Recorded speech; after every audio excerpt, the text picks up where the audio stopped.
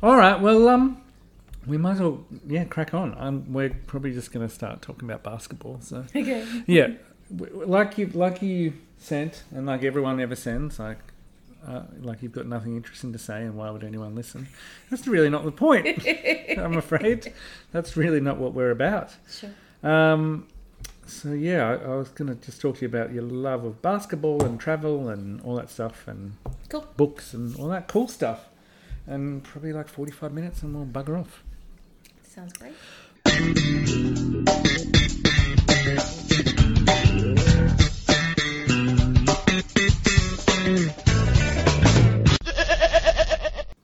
Episode 118. Wow. And I'm talking to Lisa Badham, or Lisa Batum, right? That's the correct way to pronounce? The French pronunciation? It is since the rise of Nicolas Batum. How is his rise going? It's not really a rise. He sort of has a rise every season. We're already alienating people, but that's all right. Wiggins will like it.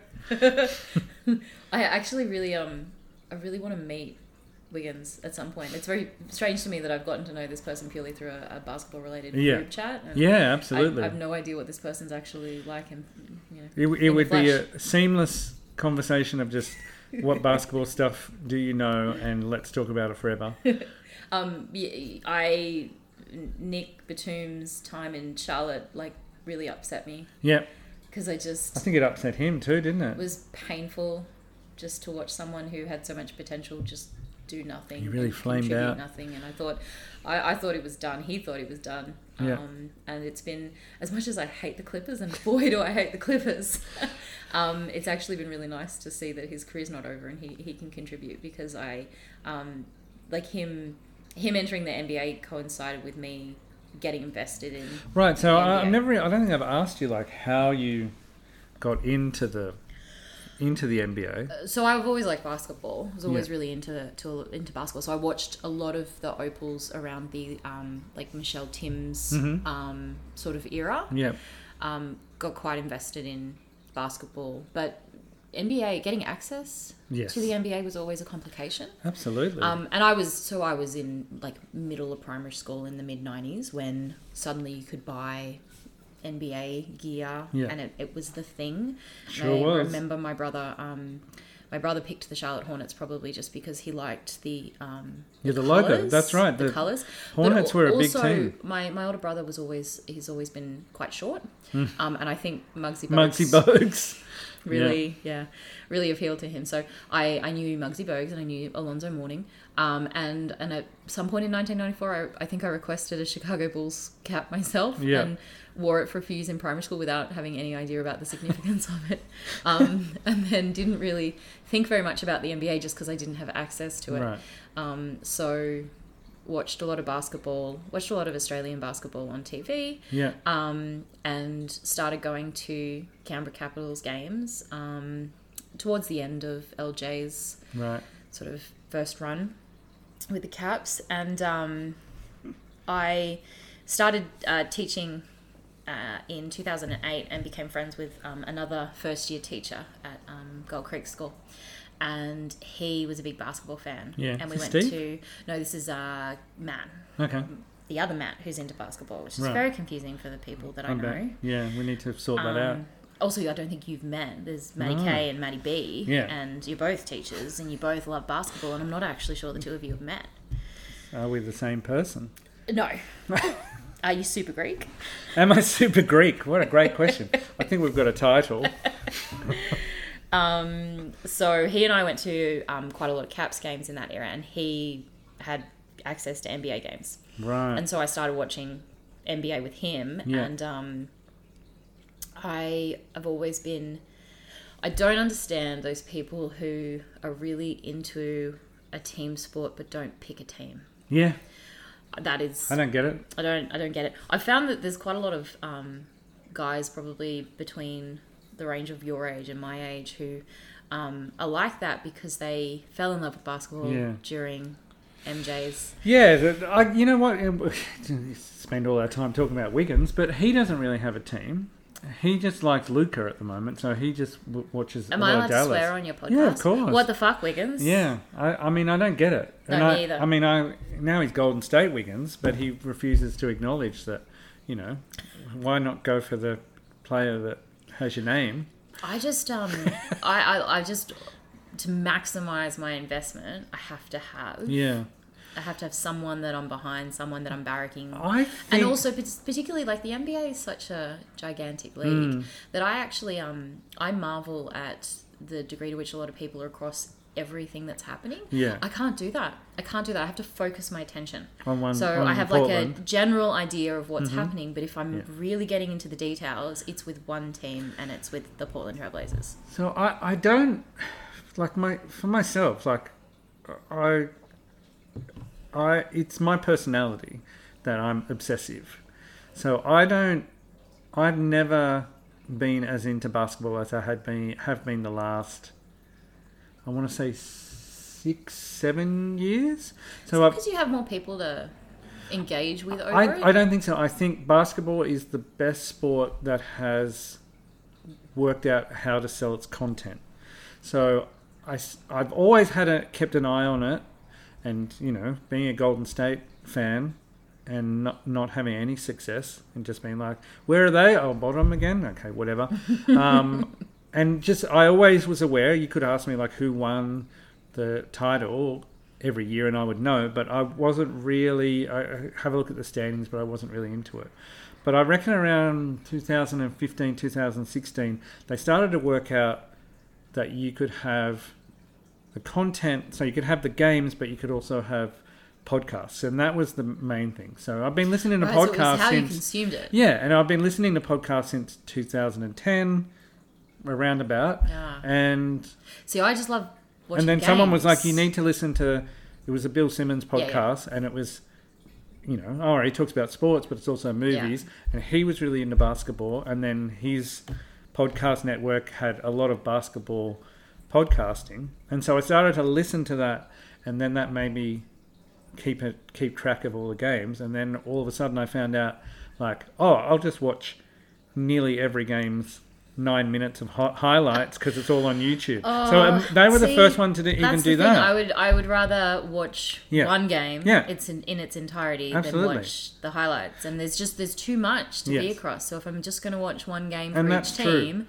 Then I'm just going to watch the Seattle Storm. I'm just going to watch the Portland Trailblazers. Because and when there's a really good matchup or an interesting game elsewhere, or, you know, the Blazers aren't playing, it's a Saturday, someone will say, and I'm tidying check this the house out. and I'm going to put it on.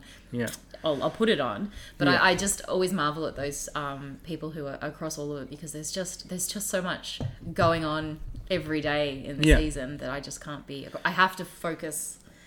Yeah, on one team. And there's also the idea that, you know, I would never do this. But if you had a VPN and you could find the cheapest country for NBA League Pass, and so if you could do that, which I would never do. I certainly don't know anybody who would do that. And then you could watch a whole season for like $60 instead of whatever, $200. Can't believe that would even occur to anyone. So you're better off just watching the highlights on YouTube. But I have found, like, even having like a KO membership, do a lot of like spruiking for companies I hate. They have a lot more games.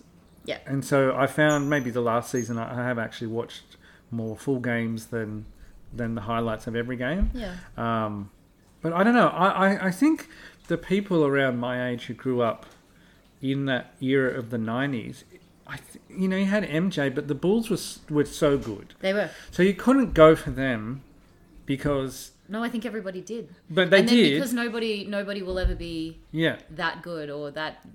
I actually think for a lot of those people about that age, there's also a really important sense of nostalgia that's linked to it. And because nothing will match up to it. I know a lot of people who never really picked a team. No. Because the 95 Bulls are not still... Yeah, but you could have... That was the thing. Like, you couldn't watch games, but what you could get were... VHS of unbeatable, unbelievable, whatever the other ones were, and you could watch the season. They went for like an hour or an hour and a half, and you could just watch the seasons over and over and over. Like the 92 finals against Portland, no offense, where MJ hit those 6 threes. I know what the people watching did when he made those shots, because that's burned into my brain. I've seen it so many times. So I think once that era ended... I was in primary school and I wasn't invested. I didn't know what was going on. And I've since, obviously spent a fair amount of time looking into like the history of the league. But I had to pick a team, to focus my energies.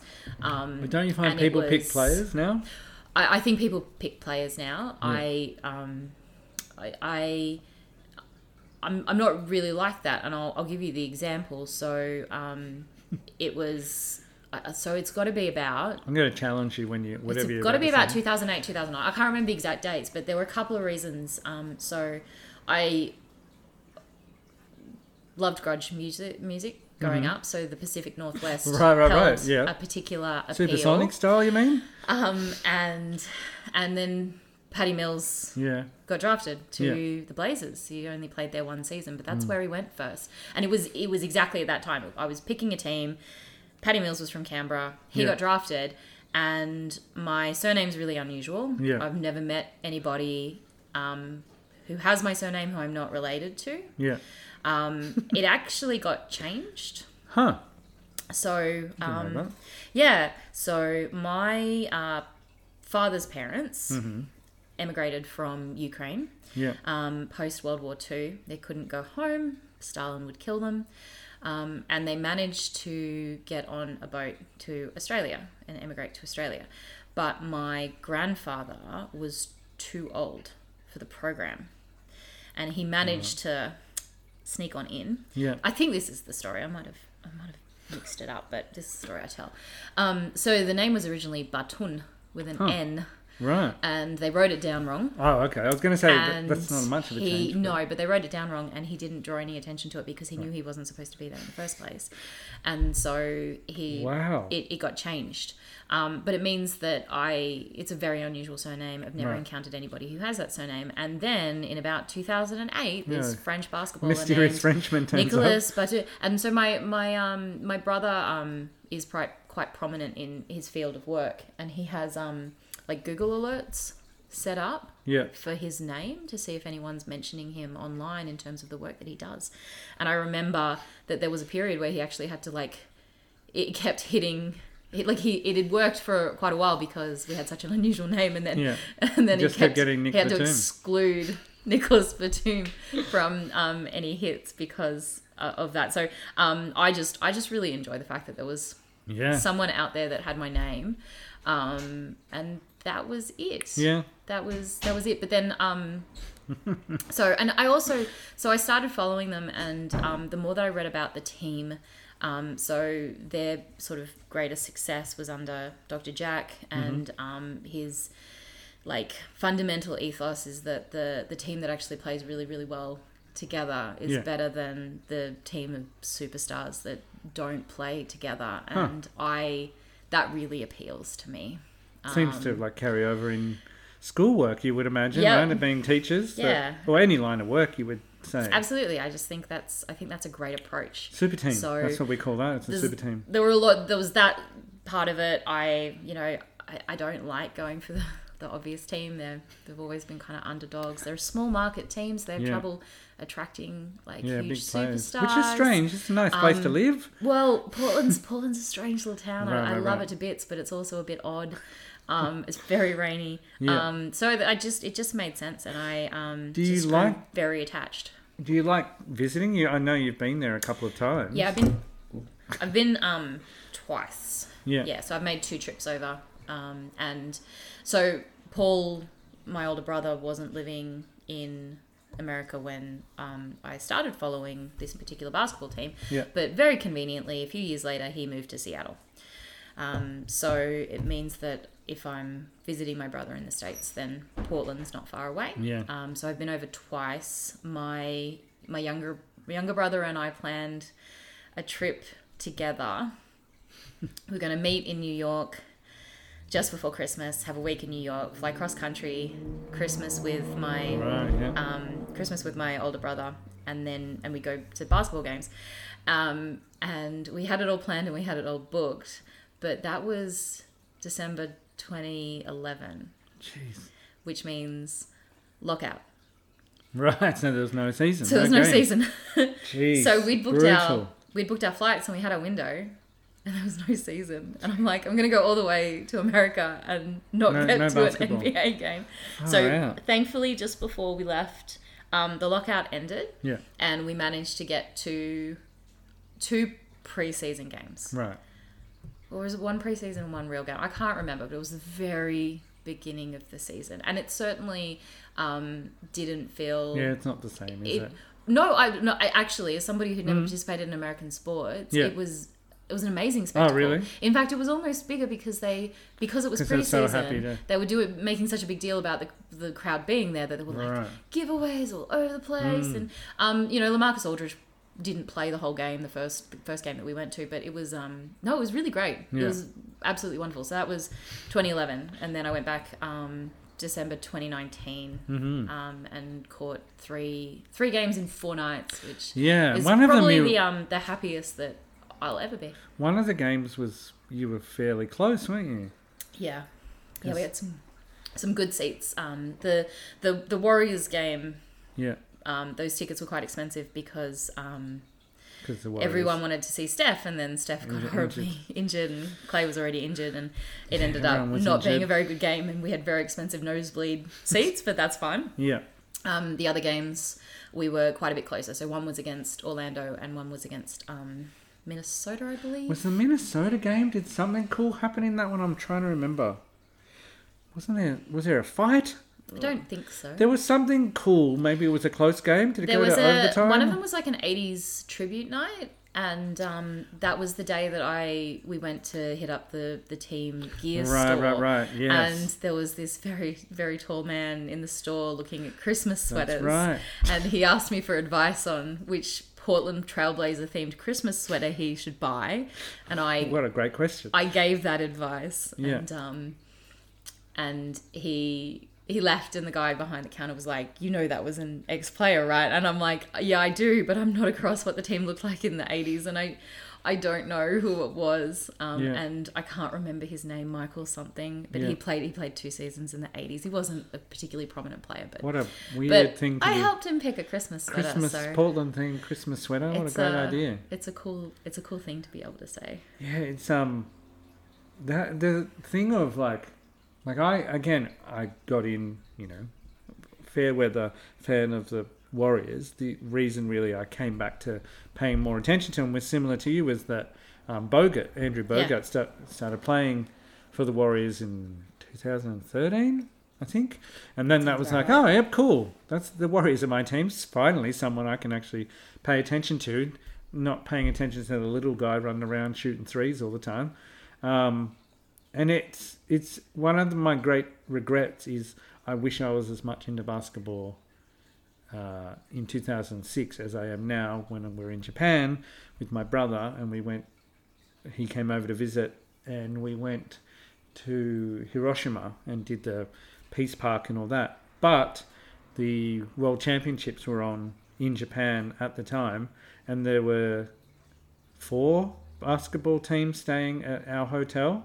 The German team, the Spanish team, the Angolan team, and the New Zealand team. And I, met Dirk Nowitzki and Marc Gasol and Pau Gasol. And wait a second, did you say you met Dirk? Mm-hmm. And I just was like... And you had no idea of the significance of that? No, and I was like... How have you never told me this story? I'm sure I don't think you have. So all these people were getting off a bus, and I was like, these people are very tall. And then someone was like, oh, it's the World Championships of the basketball stuff. And I was like... I think I know that guy. That's Dirk Nowitzki or whatever, and he was very tall. And then you would see you get in the elevator, and you'd be the shortest person I would be the shortest person by like a foot at least.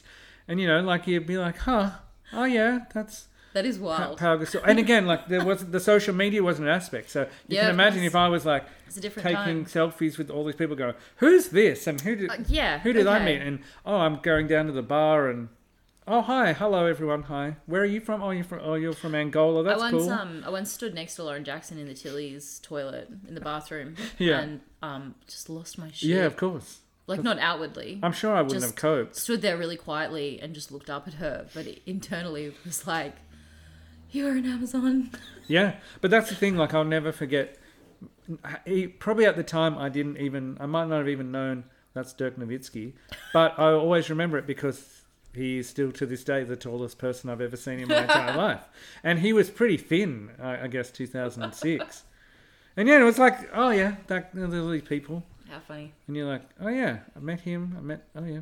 I really... There's probably 15 other people where I'm like, I met them and I couldn't even... I really want to meet Nick Batum. Yeah. Because I feel like he's probably lived his life not meeting anybody with his surname. If anyone out there knows Nick Batum, get in contact. I just want to like whip out my driver's license and be like, look. Yeah. Look. I mean, it's going to go one or two ways. He's going to be like, whoa, that's cool. Come here and get a photo. Look, this person has the same name. Well, somebody please weird. Get this crazy lady away from me. Or they'll be like, oh, okay. Yeah. Yep, I'm from France. It's like very common. And you're like, oh, yeah, maybe it is. I haven't thought about that. But yeah, I'm from Australia. There's no one with this surname. Yep. Wow. I want to just go back. Your ancestry's from the Ukraine? Yeah. Oh, man, how's that going? Yeah, I mean, we're pretty disconnected from it. So Dad's parents never went back. Right. My dad's the youngest of three, so they were always quite old, and I was in primary school when my grandfather on that side passed away. I didn't have a close relationship with them as a child because they had limited English, and then the older they got, the more they lost the English. So my grandmother lived quite a long life, but there was a pretty big chunk that I wasn't really able to communicate with her. There were a couple of summers that we spent enough time there that I started picking up a couple of words, but then it was never... So your dad was never like... He carried on anything? Or like was it... No, I think I vaguely remember a point where we learnt to count to 10 in Ukrainian, but it never stuck. Yeah. It was never something that we worked hard at. Yeah. And I think Dad's probably lost a lot of it as well because both my grandparents are dead now, so he doesn't speak it anymore. And I know that he would hear some stories growing up, and I know that he asked his parents about some of those stories later in their life, and there's a few there that he knows. And at one point there was it's like an immigration project, an online database of immigrant stories, and I know he spoke to my grandmother about that. And there's a story somewhere on the internet about my grandmother's immigration story. Right. I think my grandfather, I think there was some pretty horrific experiences involving Cossacks, and I don't know that my dad ever got the full story, and I think he probably feels like there was more of a story that he wished that he'd managed to get. Right. But yeah, we've always been a bit distanced from it. I'm sure that there are people in Ukraine that I am related to in some way. Yeah. But no one ever went back. And in fact, my grandmother's attitude was just get out of Europe. Just get out and go as far as you can and never go back. Right. To the point that when I was going to ask this, yeah. So when I was 18, I went on a gap year. Mm-hmm. Finished year 12, got a job in a boarding school in England, went to England. What was it called? The boarding school? Uh-huh. Mayfield. Oh. Yeah. That's very nice. The village was Mayfield. I used to live in Mayfield in Newcastle. St Leonard's Mayfield was the school. Yeah. And I finished year 12. I wanted to leave Canberra for a little while before I came back and went to university. And I was really into the alternative British music at the time. I felt like Camden Town was the Holy Land. Yeah. And that's where I wanted to go. So I picked a gap year that would allow me to visit Camden. And it was the first thing that I did the first day that I was in London. What year was this? 2003. Yeah. We never crossed paths because I You remember. were I over think there, though. we had this conversation where we worked out that we could have been in Camden Same Town time. at the same time. Probably. Probably. Yeah, it wouldn't surprise me. Broke Australians. Yeah, absolutely. Yeah. So I remember my parents telling me that when they told my grandmother Right. that I was going to England Yep. for a year, her reaction was like, "Why is she doing that? Why would she do that? You don't go to Mm-hmm. Europe. You don't go over there. That's terrible." And this was 2003. Yeah. And they were never. I don't think they were big readers. I don't think they were big consumers of news. And I feel like maybe there was something about my grandmother's kind of existence that was just in stasis. And Well, you know what? It's hard, I guess, to understand it, but we had the exact same experience with Juzz's with Juzz's nan, when we went to Japan, and she was like, "Why are you going to Japan?" The exact same reaction. Like, Yeah. why would you go to Japan? She was like, "This is still the country that yeah. tried to bomb us." Yeah. And we're like, "Yeah, that's 60 years ago." But I guess if you're I think if you live through young that era, and it's it's happening. hard to. Yeah, it's And propaganda is all, do not trust them, and this is what they're like, and this is the way they act, and yeah, absolutely. and then I guess it was the same kind of thing. So it was she had the exact same, sounds like the exact same reaction of like why would you go over there? That Yeah. makes no sense. My dad did toy with the idea of actually going and visiting Ukraine and going to see some of the places that his parents were from. Yeah. And this was quite a while ago. This was probably about 10 years ago. But the travel advice wasn't great, and No. my mum ended up saying, "I'm not going to do this. I'll wait for you somewhere else if you're going to do this." And I just it never came to fruition. And it won't. No, no. And so we're quite disconnected from that aspect of the family history. Yeah. So I just want to double back on your gap year. Yeah, So you went to England I did. for how long? How long were you over there? Just a year? From the 4th of January Yeah. until about a week before Christmas. Right. It's nice. Have a great time. Did you do as much travelling around Europe as you had hoped? Did a Kentucky. Oh, nice. Yes. Did a month-long Kentucky. Wow. Whereabouts? Just everywhere. Mm-hmm. So, I love a month-long Kentucky. yeah. Leaving London and Paris, French Riviera, Paris countryside, Yeah. like wineries. They pop you on. Drinking. Yeah, they give you a picnic basket and Yeah. give you a big bottle of red, and off you march up the hill to eat a lot of cheese.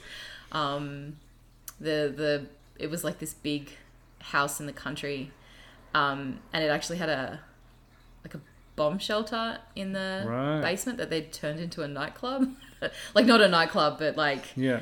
like Oh, I know. A Yeah. Kentucky stop. yeah. Yeah, I know what you mean. Yeah, they called it the bunker. Wow. Yeah, French Riviera, Monaco, Florence, Wow. Venice, across to Corfu for 4 nights, the very edge of the Greek islands. So Rome, Venice, went through Austria and Switzerland. all in 4 Yeah, weeks. and you know what? I was so I was mostly, the gap year was mostly about getting to England. Yeah. And exploring London for me. Yeah. And then I was like, I should probably do Europe in the summer, and picked this Kentucky tour. But I didn't actually really research it very much. No. I was just like, no, this will be cool. And then I remember I was just along for the ride. This Which was sounds great. very familiar It to was my great. experiences. Like, didn't really plan much. And One of the there was something that we were visiting, and the guy who was in charge of the tour had said something. I was like, oh, what are we doing? And he's like, did you even read the itinerary? no, And I'm like, that. that's the whole point. I actually went on it on my own. Right. So I was living in so the boarding school that I was working at Yeah. would always bring a group of Australian gaps across. There were 6 girls living in the flat, myself included. Wow. And when we hit the summer, because 4 of them actually went to school together. Right. In fact, the only way so this boarding school had a pre-existing relationship with a certain Catholic school in Canberra. And every year they would just say to the year 12 graduates, does anyone want to do a gap year? And the volunteers would send off a resume and they'd pick some. Mm. In the meantime, I decided I was at a public school and I decided I wanted to do a gap year, and I was madly writing letters to every boarding school in England asking if they had any positions. Wow. That year, the Catholic school only had 4 volunteers and they wanted 6 gaps. And Right. literally the only reason I got... And this, that year ended up being like an absolute defining experience in my life. Absolutely, if I hadn't gone over there when I was 18 and made the friends that I had, I wouldn't have been back visiting those friends in my mid-20s, and I wouldn't have met Jason. Mm. My partner, it changed the course of my life, and I literally only got that job opportunity because only 4 girls from Marucci wanted to go. Yeah. And public school me didn't have like a convenient way in. Like, I wanted that work. It wasn't an afterthought. Yeah. I was looking at becoming a teacher, and I thought, but I didn't want to go straight to university. And I thought, if I do a year working with teenagers, that'll give me an idea if becoming a secondary school teacher is the right plan for me. Yeah. So I really wanted that job, and I only got it because they looked at my application and they're like, oh, she's from Canberra. The rest of the Marucci girls from Canberra. Done. Yeah. And it always stood out to me as a real, like, lack of opportunity issue because absolutely. They just had it handed to them. Yeah. And that not enough of them were bothered to fill out a form to go over there for a year. I just got lucky. Mm. So because they were friends, because they had a pre-existing relationship, they all went on Kentucky together. Yeah. Which I remember thinking at the time was completely bonkers because we were already living together. Yeah, God, I thought the exact same thing. But they thought I was bonkers. 4 weeks for going on my own. Yeah. I didn't know But you don't go on your own. Well, no. That's what happens with Kentucky. It was actually really... I remember thinking in the middle of it that I could just be a different person every day. Because each new, incredibly important European city that we were in, I'd do a quick whip around in the morning and find out what people were doing, and whoever was doing what I wanted to do, I'd be like, oh, can I come? They're like, yeah, sure. Yeah. And I could just be a completely different person each day Absolutely. for 28 days. Fantastic. And it was good. I was talking to our Year 12s this week about that, about the freedom of youth and opportunity and the choices you make that you look back on and you're like, oh, that was fun. It's one of the things having that freedom. I think is the saddest part of COVID. Yes. Is particularly, I'm sure you've thought this because we've spent a pretty big chunk of our professional careers working with years 10, 11 and 12, those moments when the world opens up to you and pathways become possible. And I think about the way in which the opportunities that I took at that age had very real impacts on the rest of my life. But I can tell you, like, the first time I felt any hope about moving out of COVID, which, as you know, as we all know, hope come, well, no, not quite yet. Hope, not quite yet. But I ran into actually the Violet's Year 3 teacher. I taught her daughter a few years ago, and we were at a pub, just Juz and I, and we saw them, and I said hello, and they asked about Violet, and then I asked about their daughter, and she said, oh, I'm going over to Europe for a year. And I was like, oh, and it just gave me like the, oh, good, like people can do that. People can do that. Good, they should. Everyone should. And I was like, oh, that's so awesome. And her mum was like, I don't know if she'll come back. I'm like, yeah, I know, I get that. I said I went overseas for like 4 years basically, and I said to the students, never once did I think, I wonder if this makes my parents sad. And never occurred to me before I had kids that would just never be an option. But as I said to them, like, when you get the opportunity to travel, it's so good to have less of a plan than you think, because now if I travel with my family, it's going to have to be planned. Yeah. And that's like great, but it's also when and I explained to them, like, I did 5 weeks in Europe where, all right, we're going to spend 2 days in Turkey. But the people we met in Turkey were like, no, don't go there yet. You've got to go down the south of Turkey. Okay, and then I've never been that's never been me. I'm quite well travelled, and I did some of that travel quite young. Yeah. But it was still very planned. I was never fly by the seat of my pants. But even to the level of, like you said, waking up each day and going, what are you doing today? Like even at that level. I guess that was the appeal of I can't do that with the family. That was the appeal of Imagine the if I took them tour. and I woke up in the morning and they were like, what are we doing? Like, I don't know. Let's see what happens. Like that, just, you can't do that. Yeah. Like that's what adventure is when you're young, is like, oh, like it's the end of the day and you're like, well, that was a day. As long as someone else is working out how I'm getting from place to place and make sure I don't miss out the having stuff. Like bus stop times and times for buses and things and trains, that's important. But the rest of it is just like you said, I like the idea of just saying, what are you doing? No, I don't want to do that. What are you doing? Oh yeah, I'll do that. That's how we travelled basically, was just, we ran into people and they were like, no, you have to go down the south of Turkey. It's beautiful. And we're like, oh, okay. And we went down there and we're like, it sure is. And we had we want to go to Italy, this is compressing our Italy time. Well, whatever, we're going to go to Greece, go to Athens. We don't really like Athens. All right, we're moving, we'll go somewhere else. And so it was just like that level of travel is, it'll come back. But I guess, I mean, young people are still, they're traveling because the risk to them is like whatever. I just think that for some people who already have an idea about what they're going to do and what they're going to study, that they potentially had a window there, and COVID engulfed that window. And I just, because I think I knew I had 4 years of university ahead of me. That was the same, I probably, if something had happened to knock out the gap year, I don't know whether or not I would have, I certainly wouldn't have had the same experience that I did have. And that's probably true. I did the reverse. I waited till I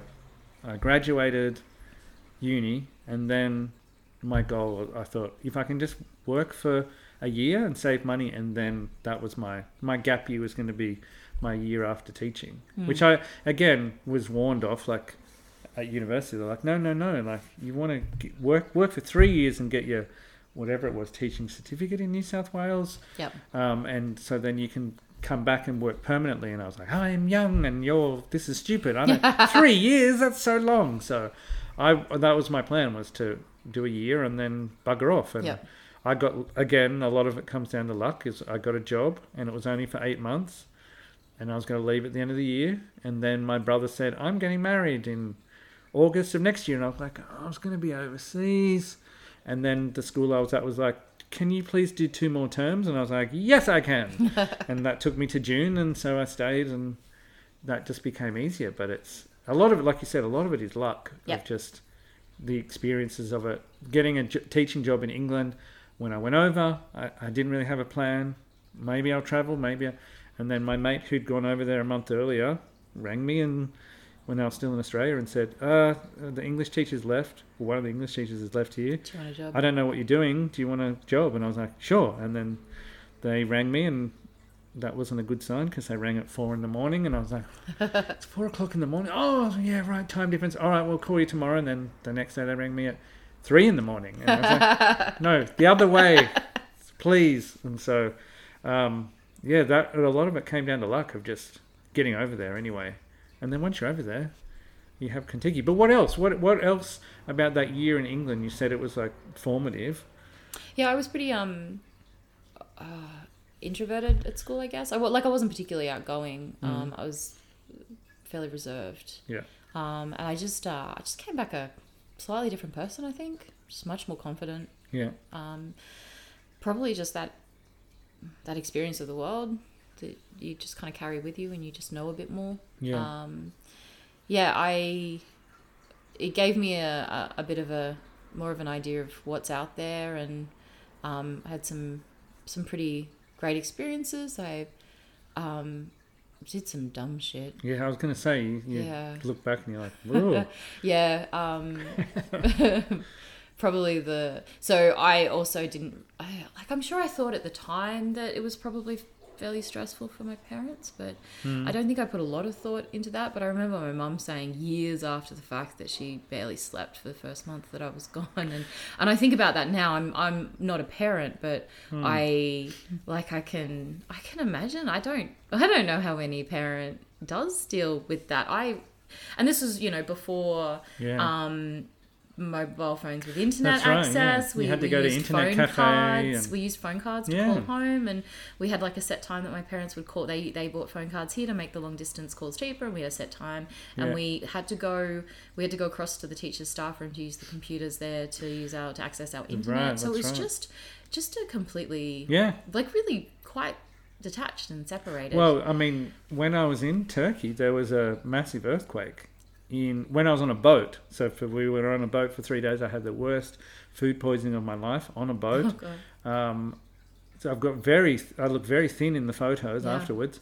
But there was an earthquake, I think in Ankara, and we had no idea. We were on a boat, so we didn't even know that was happening. Yeah. And we got off the boat and we're traveling around, and then we finally got to a place where they had the internet, and I went check my emails, and there were like 12 emails, and all from my parents, like just checking in.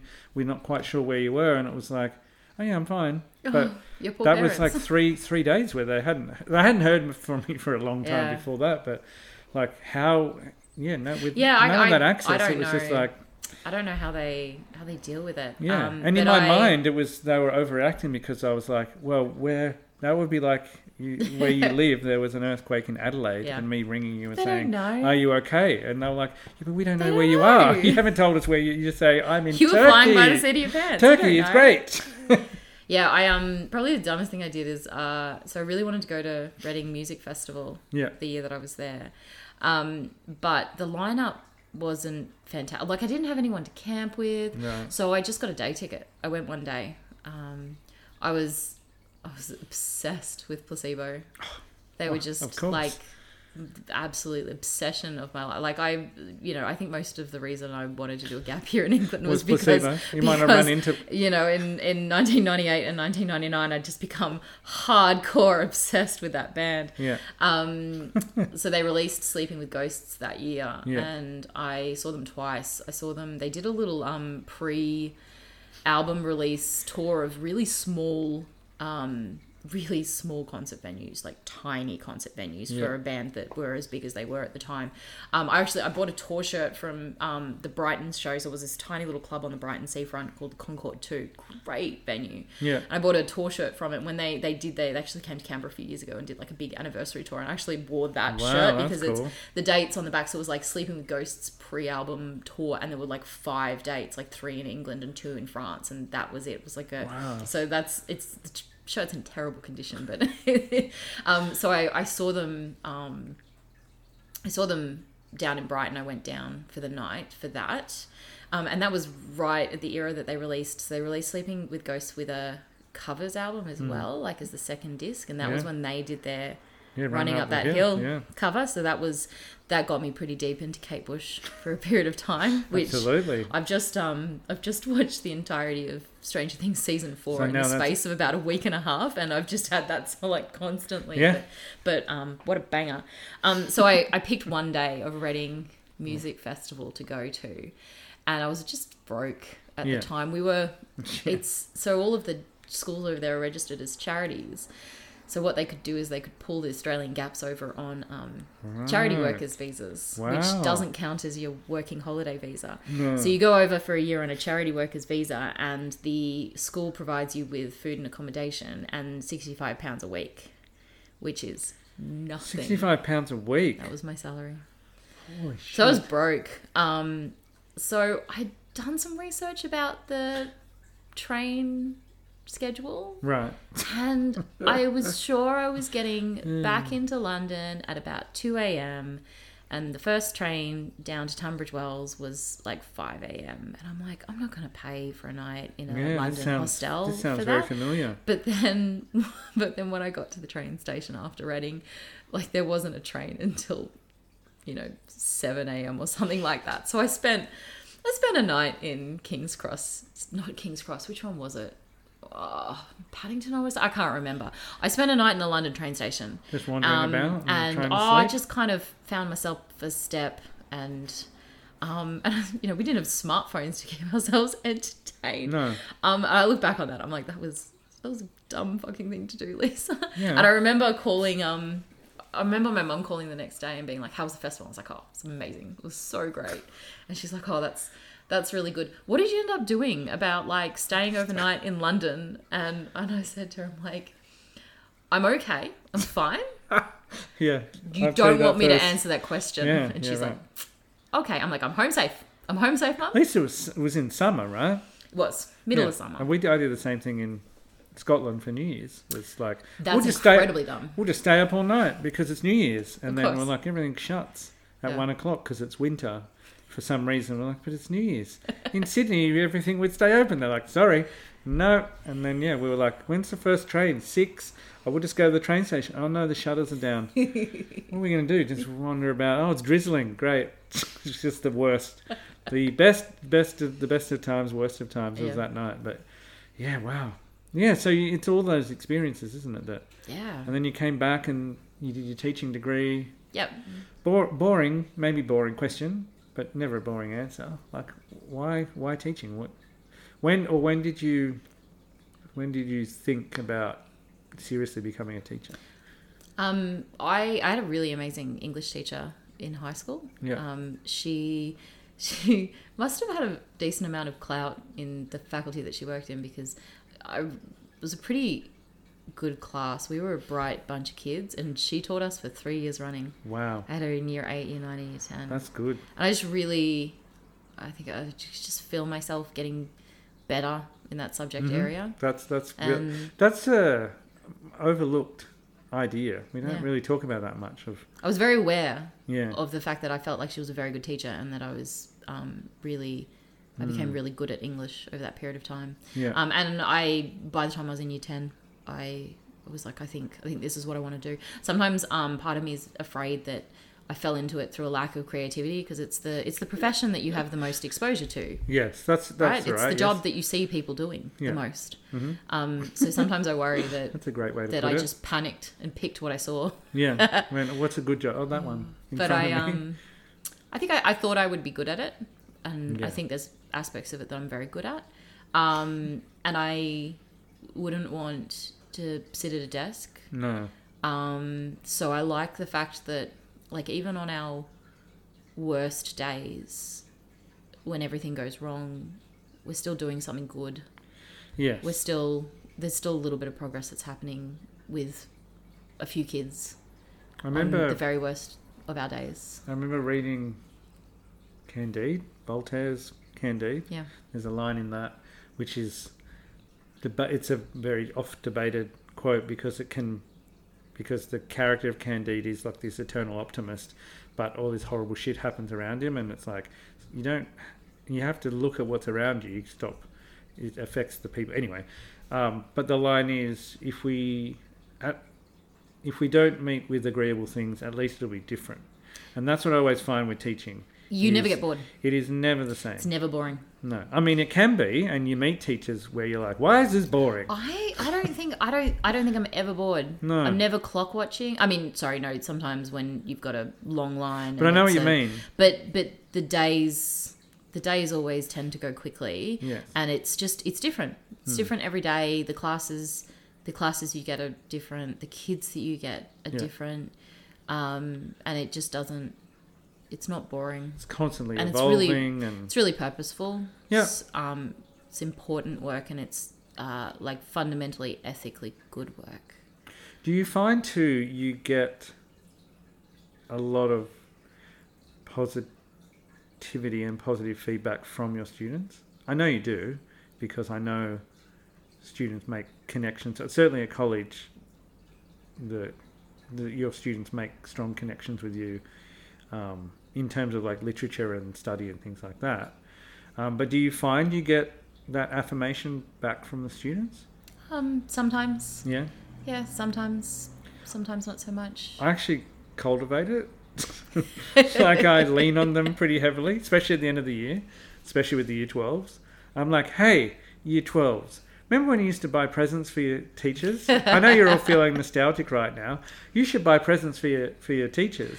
And they're like, well, what do you want? I'm like, I don't want anything. Write something. Yeah. And I have a box at home. Yeah. Of and that's what I tell them. Your Christmas cards. Teachers who get stuff from their students, you can buy us a present. You know, students have bought me vodka in the past, but I haven't encouraged that. One year they bought a bottle of vodka. Like they left class because it was the night school class, and they were like, "What alcohol do you do?" I used to love vodka, and they were like, teaching those. "All right, night we'll school have classes. a lunch, like dinner break," and then they came back with a brown paper bag, and it was salted caramel vodka with unicorn tears. That's and it was like completely up your alley. gold leaf, and I was like, "Thank you." And it was terrible, and I don't know where it ended. I think I took it to one of those, take it to a party and leave it there. Someone's like, "Who the fuck bought this?" But it's, but I always tell the students, like, your teachers, if you write them anything, they will keep that. If you buy them a chocolate or whatever, then they'll eat it. They'll eat it and it's gone. But the cards that there's actually a bit of a spiel in there. Mm-hmm. They go straight into a particular box, and I'll come across it periodically. And when I had COVID, that was have a nice look through to it. go. Well, I go through my box and find it's my there notes. for any time that I'm thinking about being like, "Bug this, I'm out." Yeah, and I'll go through it at that point. The other thing that really, like, it's always nice when there is a real sort of like I appreciate, you know, what you've done and it's made a difference. It's a really rewarding feeling. Yeah. I had 2 students a few years ago who both bought me copies of their favorite books as a Christmas present, and that's really cool. That's just the most incredible thing I could possibly ever ask for. And some of them have, you know, the comments that they've written, they've actually articulated something in particular that I've done that I wasn't necessarily that aware of. Yeah. I've got one from a few years ago from a student who said that that I was an advocate for her when she had no idea that she needed one, and that it had made a huge difference. And that might be one of the proudest moments of my teaching career, because I just think that's an incredible thing for her to say, and I don't even know. I was just it was just a Tuesday. It was just what I was doing. Yeah, exactly. It was not something that I was necessarily conscious of really doing, you know, after the fact. But it was one of those moments where it's part of whatever you've done in that week. Yeah. And then you actually have a sense of how important that was months after the fact. Yeah. And you hadn't really had any idea. And it reminds you that the work that we do is really important. Yeah, and it also reminds you that some of the things that you do, they might not have that immediate impact. Yeah. And it might be a year later or 2 years later. Yeah. Or you run into them, and some of them, you know, like I'm old enough now where, you know, I'm starting more and more to be teaching with those students. Yeah, my first year of teaching, I tore a kid to shreds over plagiarism. Yeah. Just utterly destroyed him. And and I got an email from him a year later, and they'd all submitted their first college assignment. Yeah. And like 5 of them had been done for plagiarism. Right. And he was like, "I just want to thank you, because I was so scared after being what destroyed. you did to me that I didn't even think about it, and I'm passing this class." Yeah. Yeah. There's a student that I taught who I had in year 11, and then in year 12 she would get me to proofread her essays. And I was like, "Yeah, you have a teacher." And she was like, "Yeah, I know, but I don't." She was like, "What did she say?" I don't. No, it's not. I don't. It's not going to sound polite, but it is nice that you don't give a shit about feedback, or like protecting my feelings from feedback. And I was like, "Oh," and I was like, "Really?" And she said, "Yeah, the first essay you handed back and made me cry." And I was like, "Oh, I'm sorry I made you cry. I didn't." She was like, "Yeah, it was really harsh. I thought it was so mean." And I was like, "What did I say?" And you're like, "I don't know, that it was just not good enough." Basically, it wasn't good enough, that I had a lot of work to do, and I was used to getting A's. And I was like, "Oh, I'm so sorry." And she was like, "No, it's good. It was Well, I love necessary." that she recognised that. I But wish like, more of them recognised that. I was like, "I don't want to make people cry. That's not part of my job." I know, but that get crushed and bounce back is it's so crucial, and I wish we could teach them. Yeah. Yeah. It's hard, especially when they. It is hard because you don't want to constantly be like. Yeah. You don't want to be like, "Hey, you're great," and actually they're garbage, and not set them up for success. Yeah. When they're like not great, but if they work hard, they can be great. It's like, yeah. Yeah, and it's I don't know. We're rambling on about teaching here, but it's if you can get a student to articulate what help they need, rather than be like, this is how you write a good essay, because that's not usually helpful. What they say, I mean, some of them need that. Most of them do, but I mean, like when they come to you and they go, I need help, and when you get down to it and they say, look, I have all these good ideas, but when I write it on paper, it just turns to shit. What do I do there? And then you have to go, well, what are your ideas? And then when they tell you, like, that's not a good idea, or that is a good idea, but let's extend it further and further and further and get to that point where they can see that improvement. It's hard because, I mean, I'm an English teacher, and I was talking to Mum about it fairly recently, and I was like, I didn't really like English that much, or I didn't really do well in English until year 12. And she was like, no, you always got A's in English. And I was like, really? She was like, yeah. And I was like, oh, in my mind, I must have been getting A's but not really connecting, because it was only year 12. Or enjoying it. And then, but once you get that little idea of like, oh, a bit of success, you can get that snowball effect really quickly. But we don't have time or the care, or like, it's hard to give that to that. Once you get that little push to be like, wow, all right, look, here you go. And then it kind of freaks the students out, because they start to get like epiphanies a lot. When those students, where they just get overwhelmed by that. I mean, but it is tough, but also those are the easy ones. Yeah, they are the ones who just don't care. Yeah. That it's like, what do you got for them? I just can't. I can't force you to learn. No. You have to take some part in this. Oh. So were you always able to? Were you self-motivated as a student? Yeah. Yeah. Yeah, I was. I was always pretty academically driven, and I think there was my older brother he's academically quite strong as well, and so is my younger brother actually. But obviously my older brother went through before me, and I felt the need to prove that I was as good as he was. Right, I don't know why. I don't know why. Yeah, siblings do that, and then it's always interesting. I would like to find more teachers who weren't good students, but there's not many. There's often a lot who are like, oh no, I was a good student. You're like, does that help? I think I work with one who says she wasn't a particularly good student. Not the one who was your student. No, she was a good student. Another one, but I think they do exist. Yeah, it's interesting. I want to hear more from them, the students who weren't good students who then go, I'm going to be a teacher. Yeah. That must be weird. All right, well, we are wrapping it up.